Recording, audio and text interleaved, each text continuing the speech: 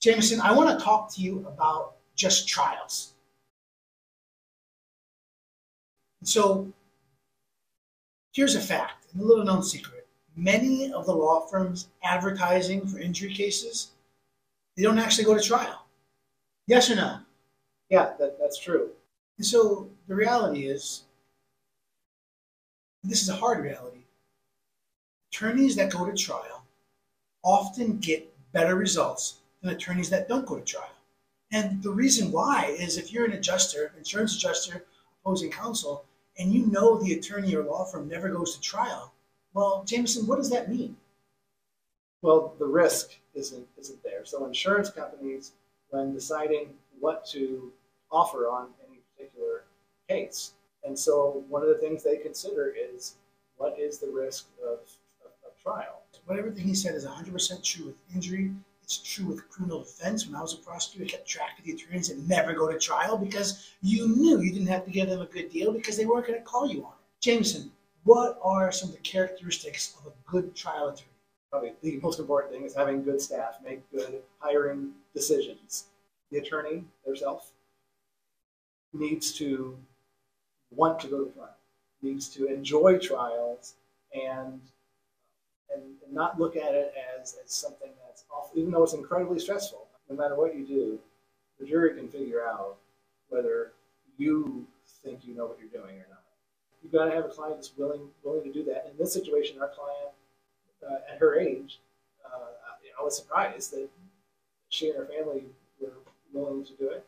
And the trial experience, we're always looking at ways to improve ourselves. The injury side, in which we want to talk to juries, we want to find out what was it that they liked, what they didn't like, how we can be better next time.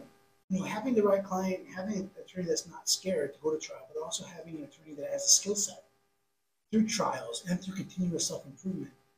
When Jameson and I worked for the same boss a long time ago, and he said that, lightning has to strike almost twice to get a really good case. You have to have the right case, right client, right damages. I think it's multiple lightning strikes, and you truly have shown that you are attracting lightning like this. And it's such a cool. We get $3 million verdict. It says it, and it's absolutely amazing. And one thing that you've taught me is the importance of practicing closing in front of other attorneys, which is stressful because every attorney always has criticism. Doing it, what is that? What value does that bring? It's unbelievable how there will be something in there that they see that I didn't see. Jameson is one of the craziest attorneys I've ever met. All of his clients have his personal cell phone number.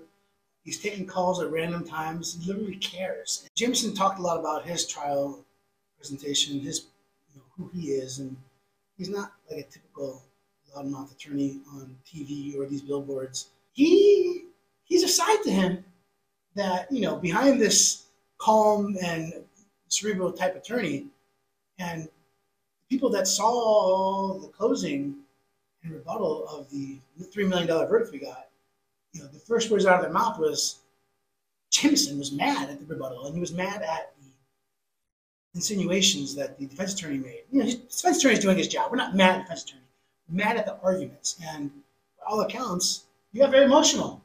And it seemed to really resonate with the jury. I always appreciate how you ever take a rational approach to things. But I do know that when the time comes, you're willing to be there and how you have to be there to defend your client. There's no benefit to being obnoxious throughout the case process. All it does is make cases that take forever take even longer than forever. Just continuing on with the trial aspect. Not every case goes to trial. Am I right about that? Absolutely. Why do cases settle not go to trial? Simplest answer is that it's in the interest of both parties to resolve the case in financial interest. So once everything gets paid out with fees and expenses, bills, the amount that's going to be in my client's pocket is at or above or even close to what we predict they're going to have at trial. From the insurance company standpoint, they don't want to spend money going to trial either if they're going to spend, pay the same amount. Even if we know we can get more, and we're really confident we can get more in the client's pocket, the client always makes the decision. It's It's always the client's decision. And I have so many times, this man has come into my office and he knows more time, he can put more money in the client's pocket. But sometimes clients just want this to be over. They're just not interested in litigation. They're just not interested in waiting even 6 months or a year. They want it done. And like you said, it's always the client's decision. Insurance companies rarely will offer a fair amount early on. Over time, you just learn what times of year that insurance companies are likely to settle certain types of cases. Jameson, so some cases do have to take a jury trial. That's a fact. Sure. What are some of the arguments that you see these insurance companies making before we get to the trial date? Or the first thing they argue is the first thing you have to prove, fault. With our client, they blamed her all the way up till the end. Even when there's a video, our client got backed into, she's walking, someone backed into her. Like, they tried to say that she was at fault. The jury said our client was zero fault, not even 1%. So I think it was a very bold strategy on their part. They're going to look at and see then cause, what's called proximate cause. So they want to look to someone else to blame. It sounds like the arguments that you're hearing from insurance companies are, we didn't cause it. If it did happen, then the person actually caused it more so than us. If we did cause it, they're not hurt as bad as they say they are. And what else are you hearing? Value, that just a disagreement over what a jury will do. Why is it important what a jury will do in any given case? Corporations, insurance companies have a right under the rules, under the law, to do discovery, investigation, etc.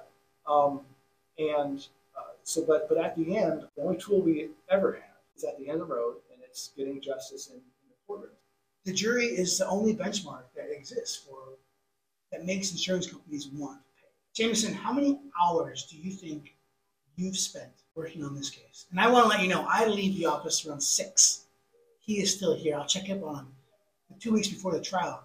It's not because he was haphazardly preparing. He was going through his arguments, going through questions.